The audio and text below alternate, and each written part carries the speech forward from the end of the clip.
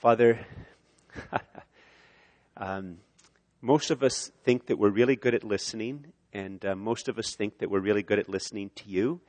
And Father, you know that we delude ourselves and fool ourselves, and we are unaware of it. So Father, we ask that you would be very kind and gracious to me and to each one who is here today, and that you would gently but deeply pour out your Holy Spirit upon us. And Father, you would help us to listen to your word and learn to listen to other people as well. And Father, all of this we ask in the name of Jesus, your Son and our Savior. Amen. Please be seated. So I don't know how many of you, listen as I pray, and maybe I said something which was a little bit offensive, but I don't think there's been a statistic about this, but would any of us be surprised? Would any of us be surprised if they did a very, very good opinion poll in Canada and asked people if they were terrible listeners, below average listeners, above average listeners, or excellent listeners? Would any of us be surprised if they did such a survey like that? And maybe some of you will tell me afterwards that they did. Would anybody here be surprised if the survey found that 80% of Canadians thought they were either above average or excellent listeners? I mean, I don't think any of us would be surprised with that, would we? And of course, statistically, that's probably not the case, that 80% of us could be above average. Most of us would be average, right? In fact, I know that we're all, and I'm not going to ask you to do this, and now that I'm setting the stage, we'd all be very polite about it and modest. But my guess is that most of us here think that we're one of the best listeners in the congregation. And some of you are thinking to yourself, that person thinks they're a better listener than me? Are they smoking dope or something like that? But most of us probably think that we're amongst the best listeners in the congregation. And my guess as well is this, that just about every single person in the room, and it depends on your context, but my guess is that just about every single person here in the room thinks that, whether it's something at work or something with your boyfriend or girlfriend or your spouse or your family, that situation would be better if they listened to you more. That's probably what most of us think. That if at work they just listened to me more, things would go better. If my wife would just listen to me more, things would go better. If my dad, if my kids, that probably just about every single one of us here thinks that. And so, see, here's the problem. So, okay, yeah, you're gonna do a sermon on listening. Oh, yeah, I got that covered. Why do we think that's covered? Why do we think that's boring? Why? Because we're probably part of the 80% or 90% of Canadians who think they're above average in listening. Therefore, they don't have to listen to more information about how to listen. Because we already got that covered. But if you sort of acknowledge that one moment, if 80, 90% of the people, these people around me, they actually think they listen better than me. And the shocking thing is they're saying that about you, okay? The person around you is saying they think that they listen better than you listen. And if that's the case, then maybe we have a bit of a problem with listening. And so maybe we need to listen to some wisdom from the Bible about listening. So this is going to be a day where we're going to say the scripture as well, because saying it will help us to listen. So Andrew, if you could put up the first text. We're going to say it together in a moment, or you can read it off the screen, or you can find it on your little insert. And I'm not going through the insert in the order that they're written, but sort of in a bit of a logical or rhetorical order. So if you could just, and I'm going to be asking you to say it with me. So if you could just say this with me, that would be great.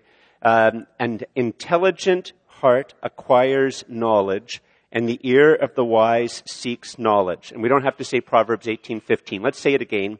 An intelligent heart acquires knowledge, and the ear of the wise seeks knowledge.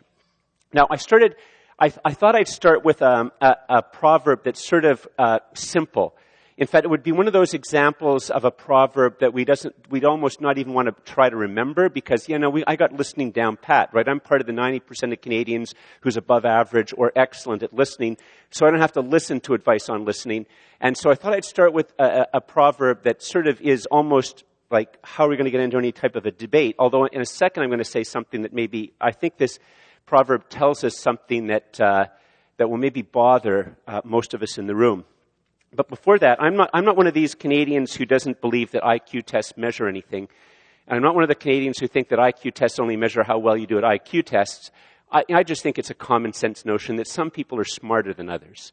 And some people are just really good at, figuring out logical type of problems very, very quickly, and some are just better than others.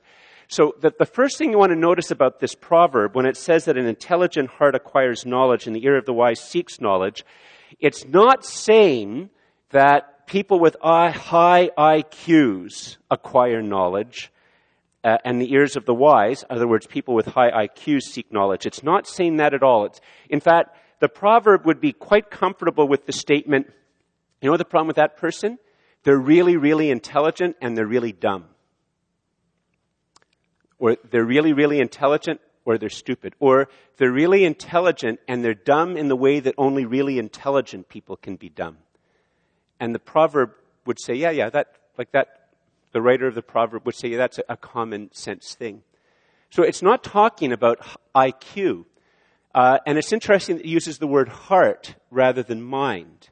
And the fact that it uses heart rather than mind is significant because it's reminding us that at the heart, which is sort of deeper than the mind, the control or the command center, it's not referring to the seat of the emotions. It's referring to, in most of the Bible, when you see the word heart, I've said this before, think of where Captain Kirk sits in Star Trek.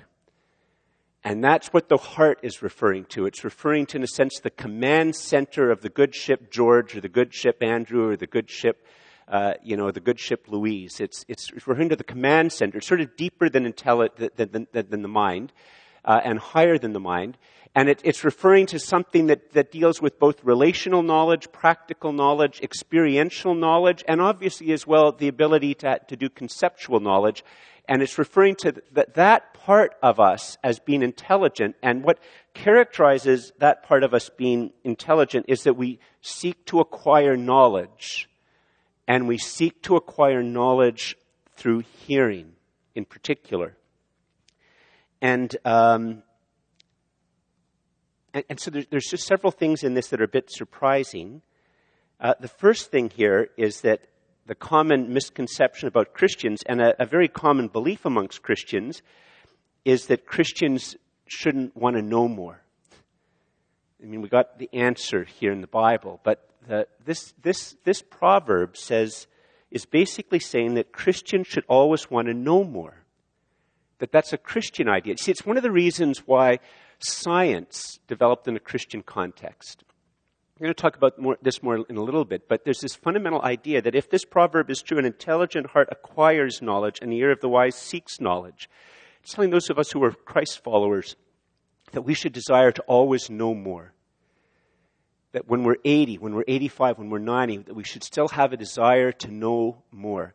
The second thing, and this is a whole other sermon topic, is that if you read the Gospels, it's very clear that Jesus asks questions. I mean, part of the mystery of the Gospels is that if Jesus never asked questions, he wouldn't really be a human being, would he? Because human beings ask questions. It's obvious if you look at all the different texts together that what happens in Jesus' case is that when God the Father wants God the Son to know something that he couldn't know by normal human means, then God the Father gives it to Jesus. But apart from that, and Jesus would just have to trust that when the Father's going to give that type of knowledge and when he won't. The rest of the time, Jesus probably had to ask directions sometimes when he was going from village to village. He had to ask people their name. And he probably had to ask his dad, how is it that you fit this piece of wood to that piece of wood? And if he didn't, then he wouldn't have been a human being. But here's the thing. Remember that the proverb is an intelligent heart acquires knowledge and the ear of the wise seeks knowledge. And note this, it doesn't say the eye of the wise, it says the ear of the wise. Does this maybe imply that we should stop watching news on television? I think it does. I think it maybe implies that we shouldn't be watching news Because in fact, it's a very consistent theme all the way through the Bible that the ear has a special place in acquiring knowledge and wisdom, and that in fact, often the eyes mislead us. And it's far easier to manipulate us with an image than it is with the ear. So maybe one of the takeaways from this is that those of you who watch the news should maybe stop watching the news. I told you that when you actually look at these proverbs, even the ones that seem very simple can all of a sudden be fairly surprising. That maybe we shouldn't watch the news. The next proverb, now we're going to start to get from these simple ones to start to get more into the problem of listening, is this next proverb is going to say that basically every commencement address that you've ever heard gives you absolutely terrible advice that goes against the Bible. I mean, most of us don't think that we're in a commencement address, probably even at Christian colleges, that they're saying things that the Bible says are very foolish. And maybe you're not going to agree with the proverb, but that's what the proverb says. Andrew, if you could put up the next proverb, which is Proverbs 12:15. Could you say it with me? The way of a fool is right in his own eyes, but a wise man listens to advice. Let's say it again. The way of a fool is right in his own eyes, but a wise man listens to advice. What's one of the main things that they always say at every commencement address? Follow your heart. Follow your heart. Follow your dream. Stay on the path of your dream. Don't let people put you down or take you away from your path. Follow your path. Follow your heart. Follow your dream. And the book of Proverbs says, the way of a fool is right in his own eyes, but a wise man listens to advice. A bit of a shock, eh? It's a bit of a shock. Obviously, these things have to be nuanced, but it's hard to believe that a proverb would say that, and by the way, I'm a bit of a minor expert on commencement addresses. Maybe not as much of those of you who are teachers, but I have now had 8 children graduate from high school, 6 graduate from university, and several graduate from university with several degrees or certificates. I've heard lots of commencement addresses. I think they always say it during the commencement. There must be a web page, things you have to say in a commencement address, and then they go up and read it. But here's another thing. Do you think that these proverbs are written so that I can feel superior to you? You're going, one moment, George. Did you just say there's a proverb here that was written so that you could feel superior to me? George, there can't possibly be a proverb that would allow you to feel superior to me. Well, I agree with you. But, let's read the proverb. If you could put up the next one, Andrew. Proverbs 13:10. Proverbs 13:10. You want to say it with me? By insolence comes nothing but strife, but with those who take advice is wisdom. Let's say it together again. By insolence comes nothing but strife, but with those who take advice is wisdom. Now, what do you mean, George, by saying that that this proverb is telling you that you can be superior to others? I've just put it in a shocking form. But you see, the problem is that we're going to come to a lot of these types of proverbs, and the problem is that we're going to take this proverb and say, wow, Proverbs 13:10, by insolence comes nothing but strife, but with those who take advice is wisdom. I wish my boss would read that. I wish my wife would read this. I wish my kid would read this.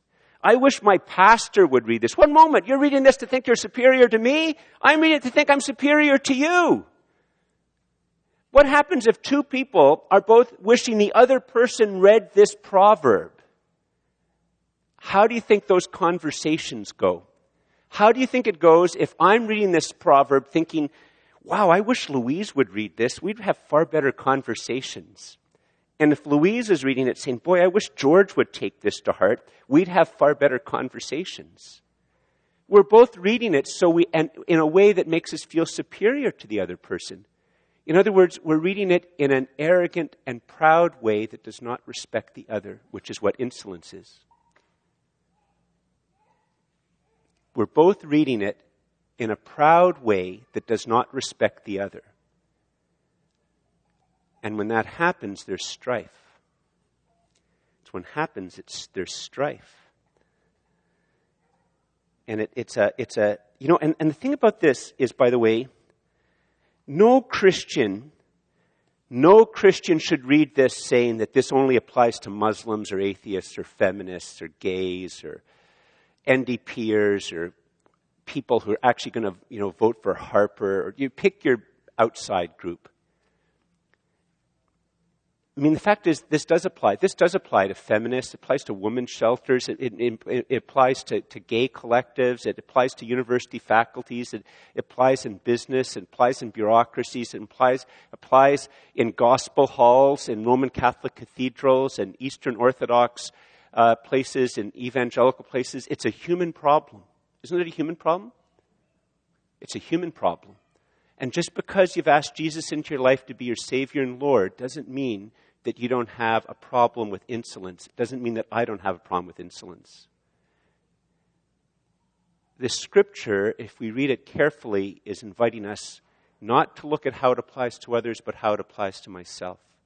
How much of the strife in my life is caused because I think I listen better and know better, way better than the other person? How much of it's going on?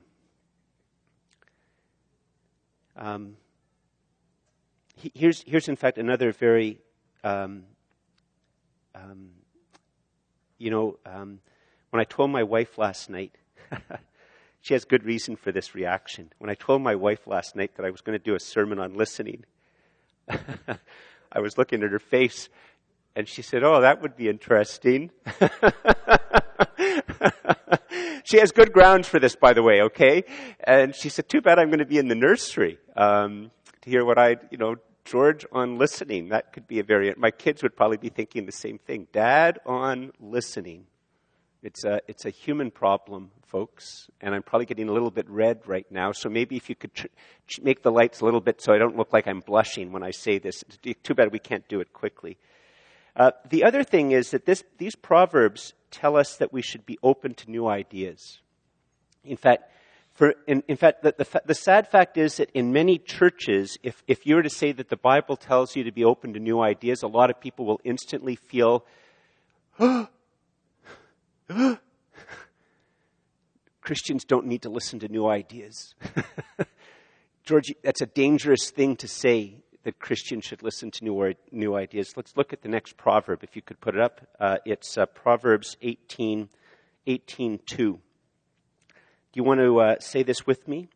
"A fool takes no pleasure in understanding, but only in expressing his opinion." Let's say it again. "A fool takes no pleasure in understanding, but only in expressing his opinion." Understanding means you're learning new ideas, folks. That's what understanding means. And this is, once again, this is a very powerful proverb that it's very, very easy for us to say, wow, does this ever describe my professor or my boss or my husband or my dad? And it doesn't, we have a harder time thinking it might apply to us. I mean, the fact of the matter is that we've all probably talked to people, and you can tell that the only reason they stop talking is that they have to catch up with their breathing. And they're actually, but graciously will allow you to continue talking while they catch up and replenish the oxygen in their body. But what you say is completely and utterly irrelevant. or that even when they appear to listen, because their eyes are on you and they have functioning ears, but you can tell that when you're talking to them, that what's going on inside their brain is that all they're doing is marshaling new things they're going to say to you once you finally stop speaking. And the challenge is, does that describe us? Because you see, the fact of the matter is that most of us wouldn't say that we're fools. In fact, my guess is that if we did a little survey, are you really foolish? Below average fool? Average fool? Above average fool? Really foolish? Probably most of us wouldn't put ourselves in the above average fools. In fact, most of us probably wouldn't even put ourselves as average fools. But how many of us in our conversations actually, maybe not in all of them, all we're actually interested in doing is expressing our own opinion. And we're not actually interested in listening at all. And how can you learn? How can we learn? How can I learn if that's all that's going on with what I've already thought? Now, this all sets up another one of these proverbs that probably when we're looking through the book of Proverbs, looking for something really interesting that'll help us, we'd skip over this because it sounds sort of hokey and probably wrong. But if we've come through listening to Proverbs 18:15 and 12:15 and 13:10 and 18:2, then maybe we're ready to actually listen to Proverbs 13:8 and see that it's actually a lot wiser than we think, and we need to hear it a lot more than we think. If you could put it up, Andrew, that would be great. 13:18. You want to say it with me? Poverty and disgrace come to him who ignores instruction, but whoever heeds reproof is honored. Say it again. Poverty and disgrace come to him who ignores instruction, but whoever heeds reproof is honored. Now, just before I say anything more about this, you'll notice we're going to do this all the way through. We're going to say the Proverbs twice because it's far more important that you remember the proverb than you remember me or what I have to say about it, right? The proverb's wise. Hopefully I don't get in the way of the wisdom of the proverb. And so some of these you might want to take back and memorize yourself or meditate upon them or something like that. But here's the thing about this. At first glance, if I hadn't tried to lead you to the point where you acknowledge, hopefully with me, that there's a listening problem going on within me, and that, in fact, a lot of strife and other problems and ignorance and everything comes from our lack of willingness to listen. If we hadn't sort of gone through that, we would maybe think that this proverb is wrong.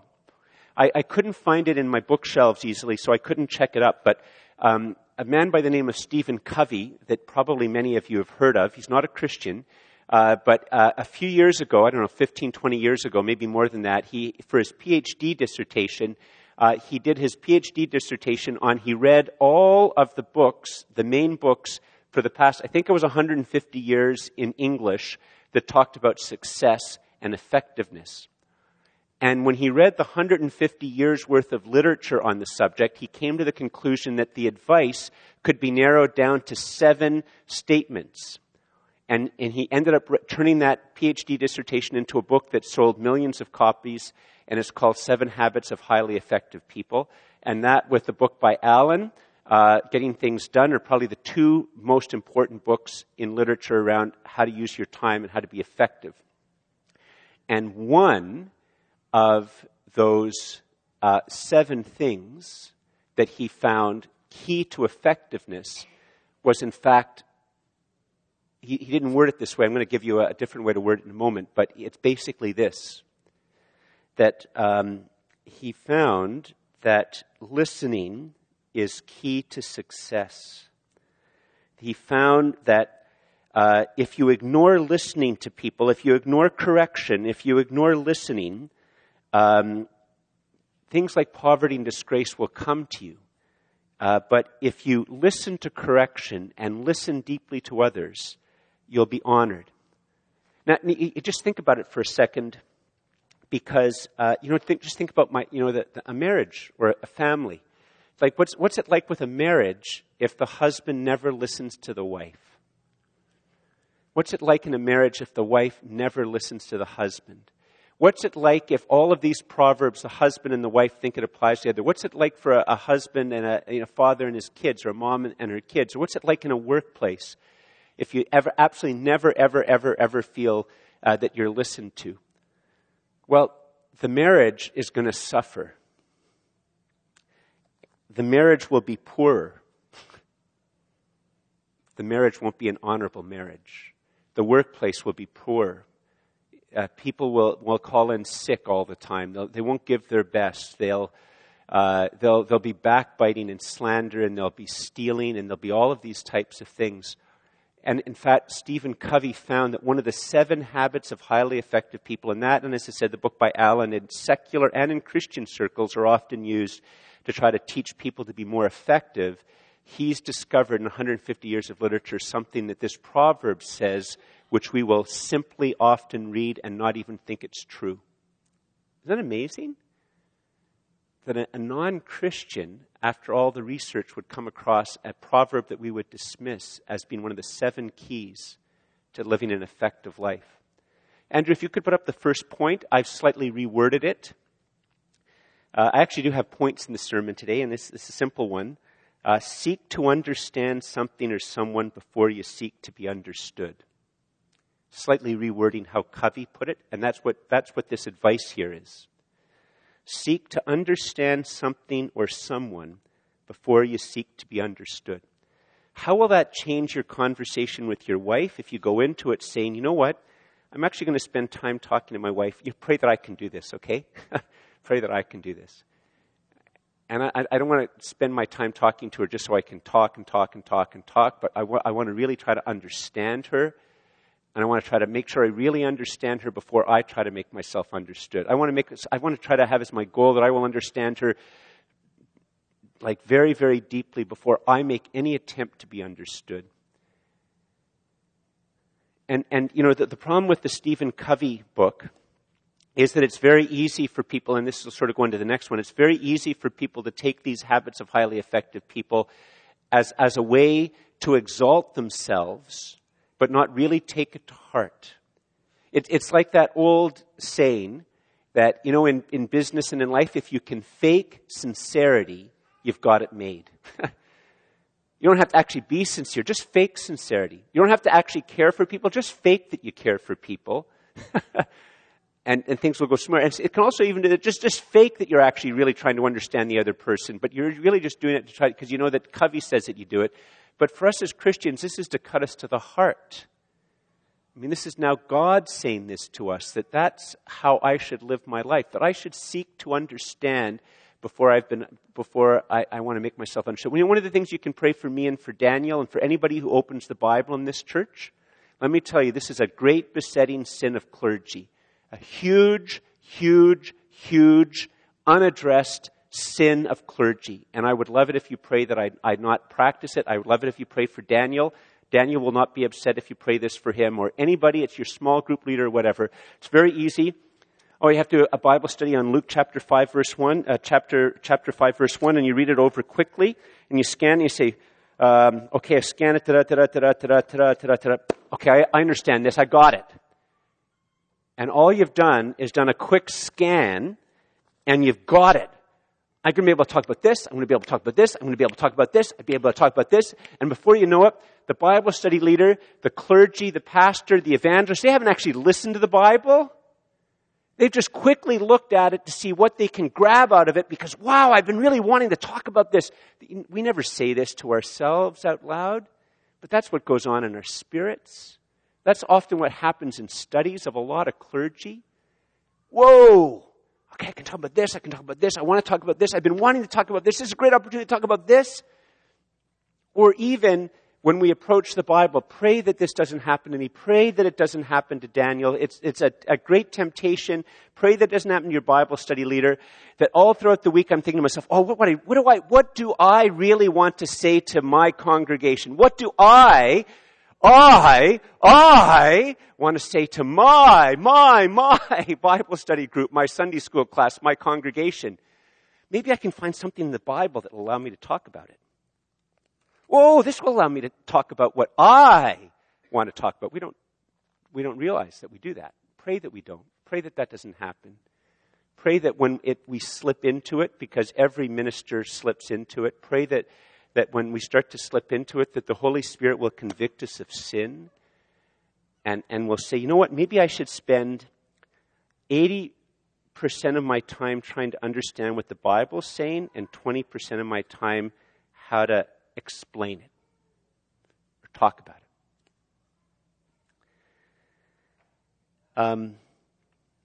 One of the things which is, I'm not going to try to betray my political things, biases. Probably some of you would guess some of the things and be wrong about a lot of the other things. But, you know, one of the things that happens is if you watch Jon Stewart or if you watch Bill O'Reilly or Rush Limbaugh, take your pick, left or right. I remember a few years ago that Jon Stewart talked as if he didn't actually think he was left-wing. And I thought, whoa, doesn't think he's left-wing? Sorry, I made somebody laugh there for that one.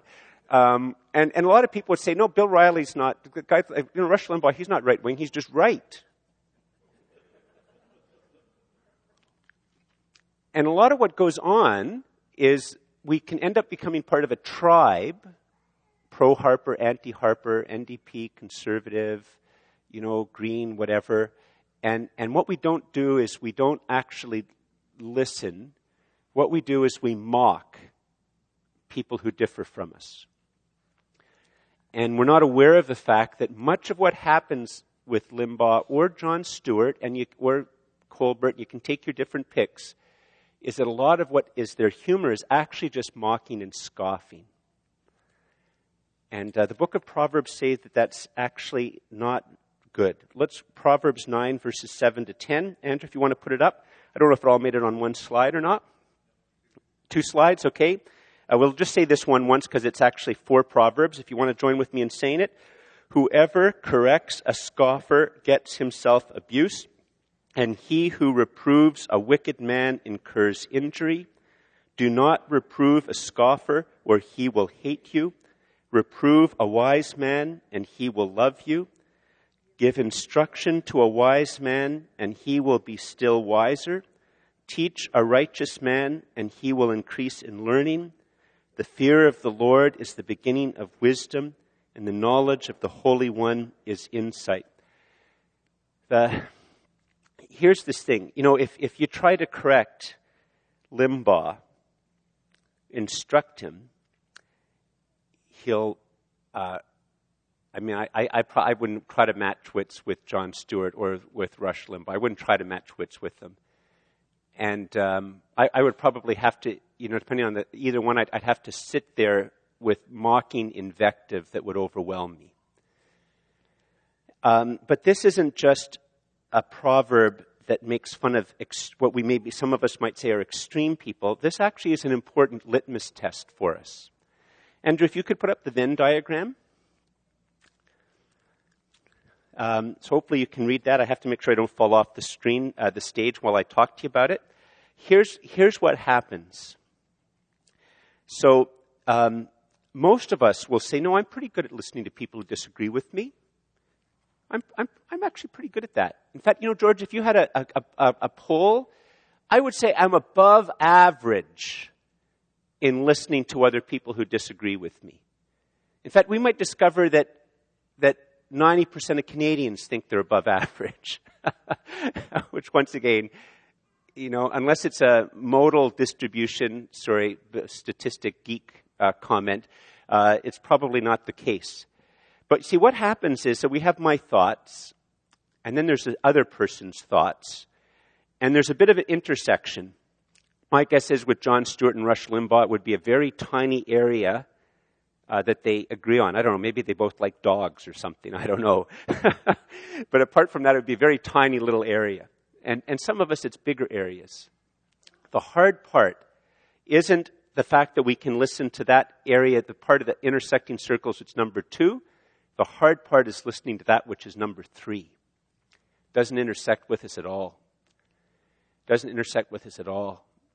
And when we come across that, is there a propensity within us? Is there a time within us that we want to make fun of it? We want to joke? We want to belittle it? This ends up being a bit of a litmus test for us. Because the fact of the matter is if I was to say how many of us have a problem with mocking and scoffing, my guess is that none of us would actually feel even remotely convicted about it before we read this. But I think mocking and scoffing is a human problem. And once again, just because you gave your life to Jesus doesn't mean you have a problem with mocking and scoffing.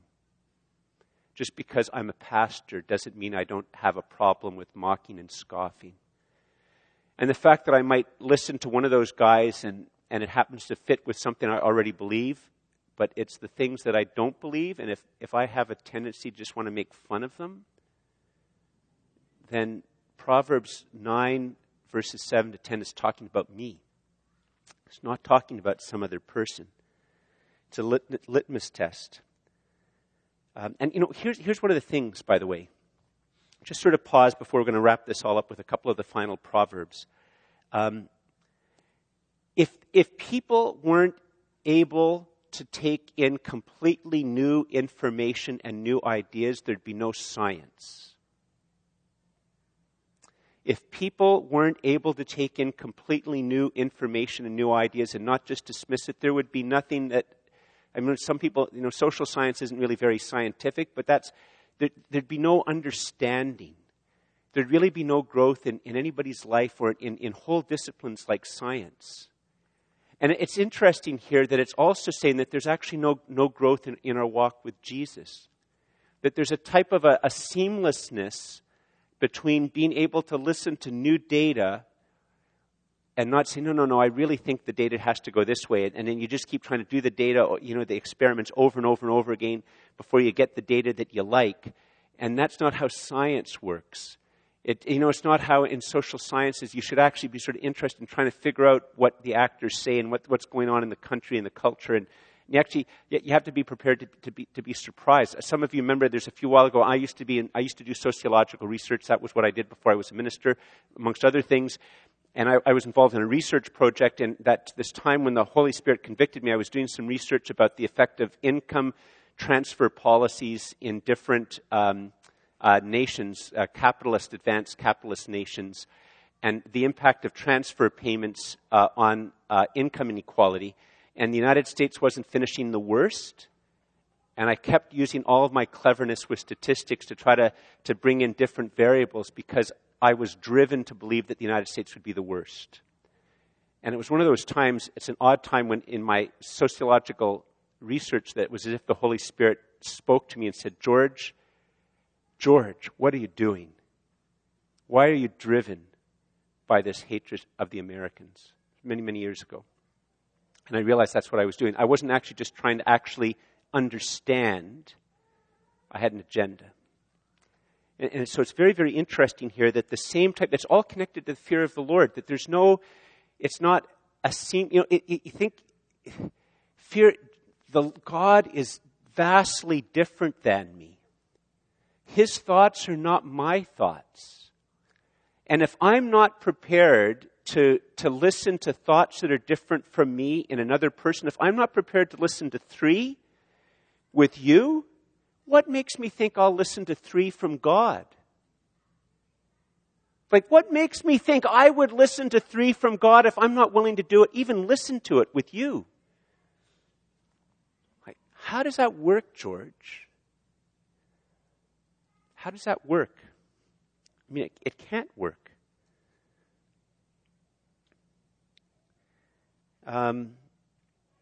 Just a couple of final ones. One of the reasons that we have a hard time listening to instruction from others is that we know they hate us. We know they hate us. So if you could put up the next one. It's, I think, the second to last of our Proverbs. You want to say this with me? It's Proverbs 3, verses 11 and 12. My son, do not despise the Lord's discipline or be weary of his reproof, for the Lord reproves him whom he loves, as a father the son in whom he delights. Let's say it together again. My son, do not despise the Lord's discipline or be weary of his reproof, for the Lord reproves him whom he loves, as a father the son in whom he delights. One of the things that you have to get away from this proverb is, remember, I didn't put it down as a point, but it's like an important takeaway for us, is that one of the reasons that one of the reasons that people who really like Jon Stewart don't want to listen to Rush Limbaugh is they believe that Rush Limbaugh hates them, and vice versa. So one of the things, if one of my first point was that seek to understand before you want to seek to be understood, one of the first, another sort of takeaway, which I didn't put as a point, is that if you don't like somebody, if you maybe hate them, maybe you shouldn't offer them advice. If I really don't like somebody, then maybe I shouldn't offer them advice. I mean, the thing here about all of these Proverbs is, on one hand, the Proverbs are all a bit, just because somebody hates you doesn't mean their comment on your driving isn't true, which is why we always have to be willing to listen to advice. The fact of the matter is they might hate me, and the fact of the matter is I might drive badly. And maybe a person who hates me is the one who's going to talk to me about it, and maybe I have to listen to them. But, generally speaking, if we think somebody hates us, we're going to probably not want to listen to their advice. And so we should try to put that into practice ourselves. And if you really don't like somebody, if you really, really, really don't like them, probably don't offer them any advice. Pray instead. Pray instead. Pray. But here's the thing for us. This is a shocking thing because this is directly connected to God. That means that when we listen to the Bible about hell, when we listen to the Bible about tithing, about money, about homosexuality, about sexuality, about Jesus being the only way, about a whole range of things, this text is telling us that nothing in the Bible that's God's word written, that's come to us, is written because God hates us. Every word emerges from the love that has dwelt before the planets were formed or created. From all eternity, the Father has loved the Son, and the Son has loved the Father. And the movement of the love from the Father to the Son and the Son to the Father is one way to understand who the Holy Spirit is. And from all eternity there has been love, and every word in the Bible addressed to us is a word of love addressed to us. Even the hardest parts. Even the hardest parts. So here's just a couple of points, and then we'll wrap it up. True love, and if you could put it up, true love truly corrects. True love truly corrects. Any attempt to think that there's a type of spirituality or religion that's never going to try to correct us, it's a spirituality or religion that doesn't love us. Granted, some correction comes out of hatred, but true love always corrects. My wife corrects me because she loves me and because I need correction. True love truly corrects. Another takeaway. God always has more to teach me in His Word. Here's the question for you. When did you stop listening to God? Why did you stop listening to God? And some of you will say, George, okay, this is a church. I didn't stop listening to God. Well, how often did you read your Bible this week? For those of you who have been Christians for more than 5 years, it's an uncomfortable moment. How many of you have never read the Bible cover to cover? Well, why did you stop listening to God? Like, how would it work with Louise if I came home and Louise wanted to talk to me about it? I said, whoa. Don't read Numbers. Don't read Leviticus. Don't read 1 Chronicles. I don't want to talk to you about these topics either, Louise. How do you think it would go if I said to my wife, these are the areas of our life together that I don't want you to talk to me about because I'm not going to listen.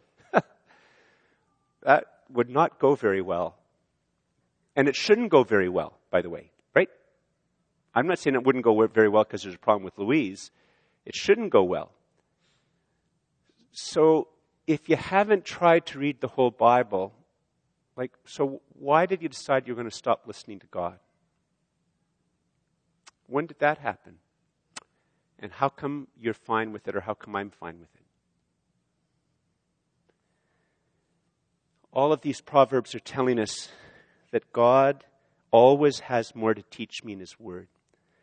And one more takeaway. Lord, have mercy upon me. Help me to never stop listening to you. Lord, have mercy upon me. Help me to never stop listening to you.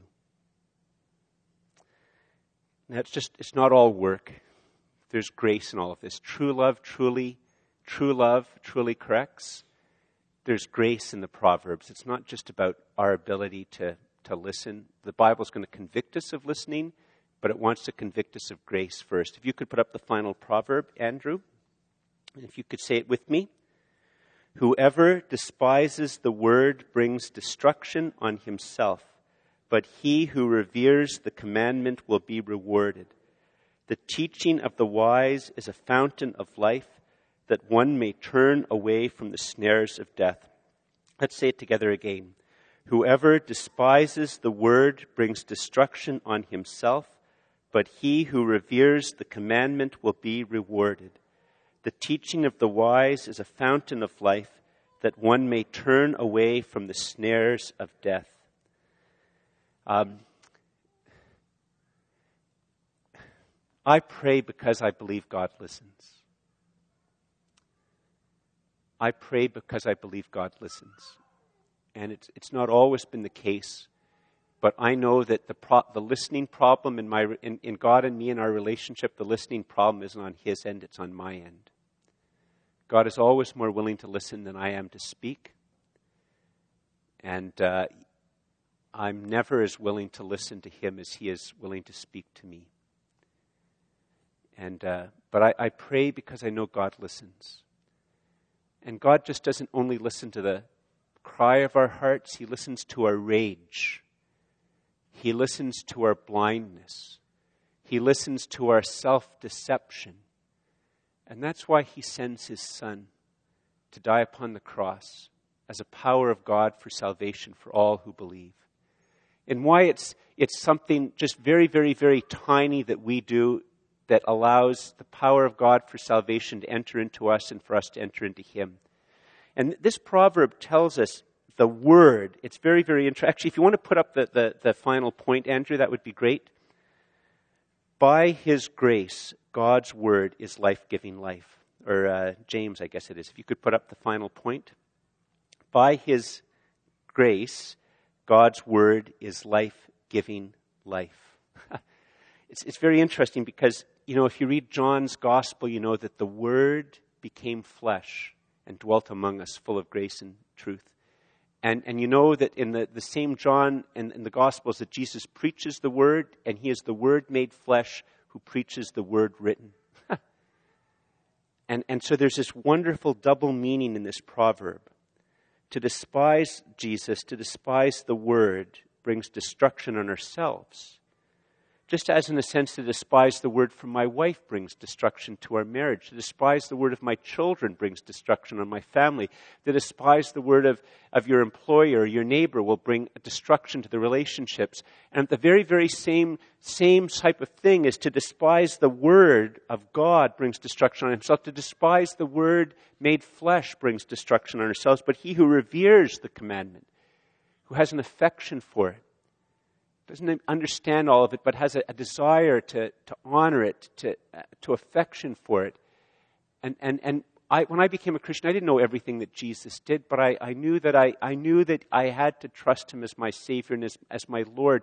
And God takes that tiny bit of revering of him, and the power of God for salvation comes and enters into us. That life comes into us.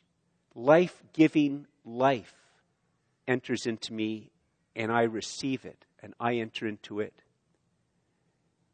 And in fact, a whole way to understand the Christian faith, if you have a hard time understanding repent and believe, just take the last part of this proverb to say that to turn to Jesus is to turn to a fountain of life.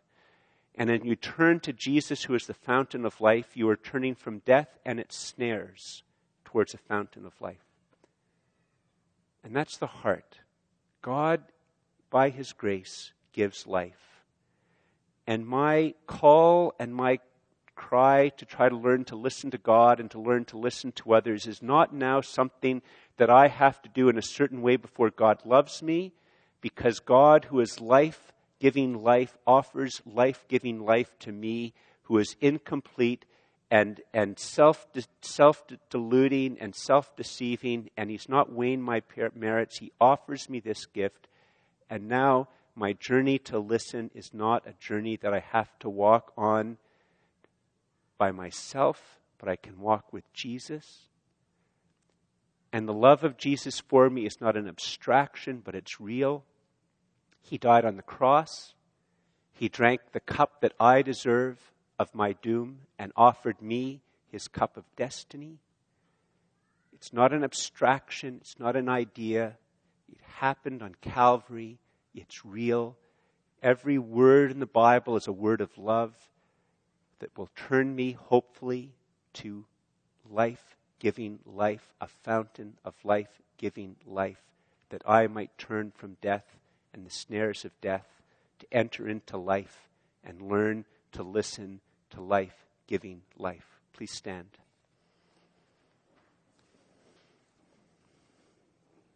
Let's just bow our heads in prayer.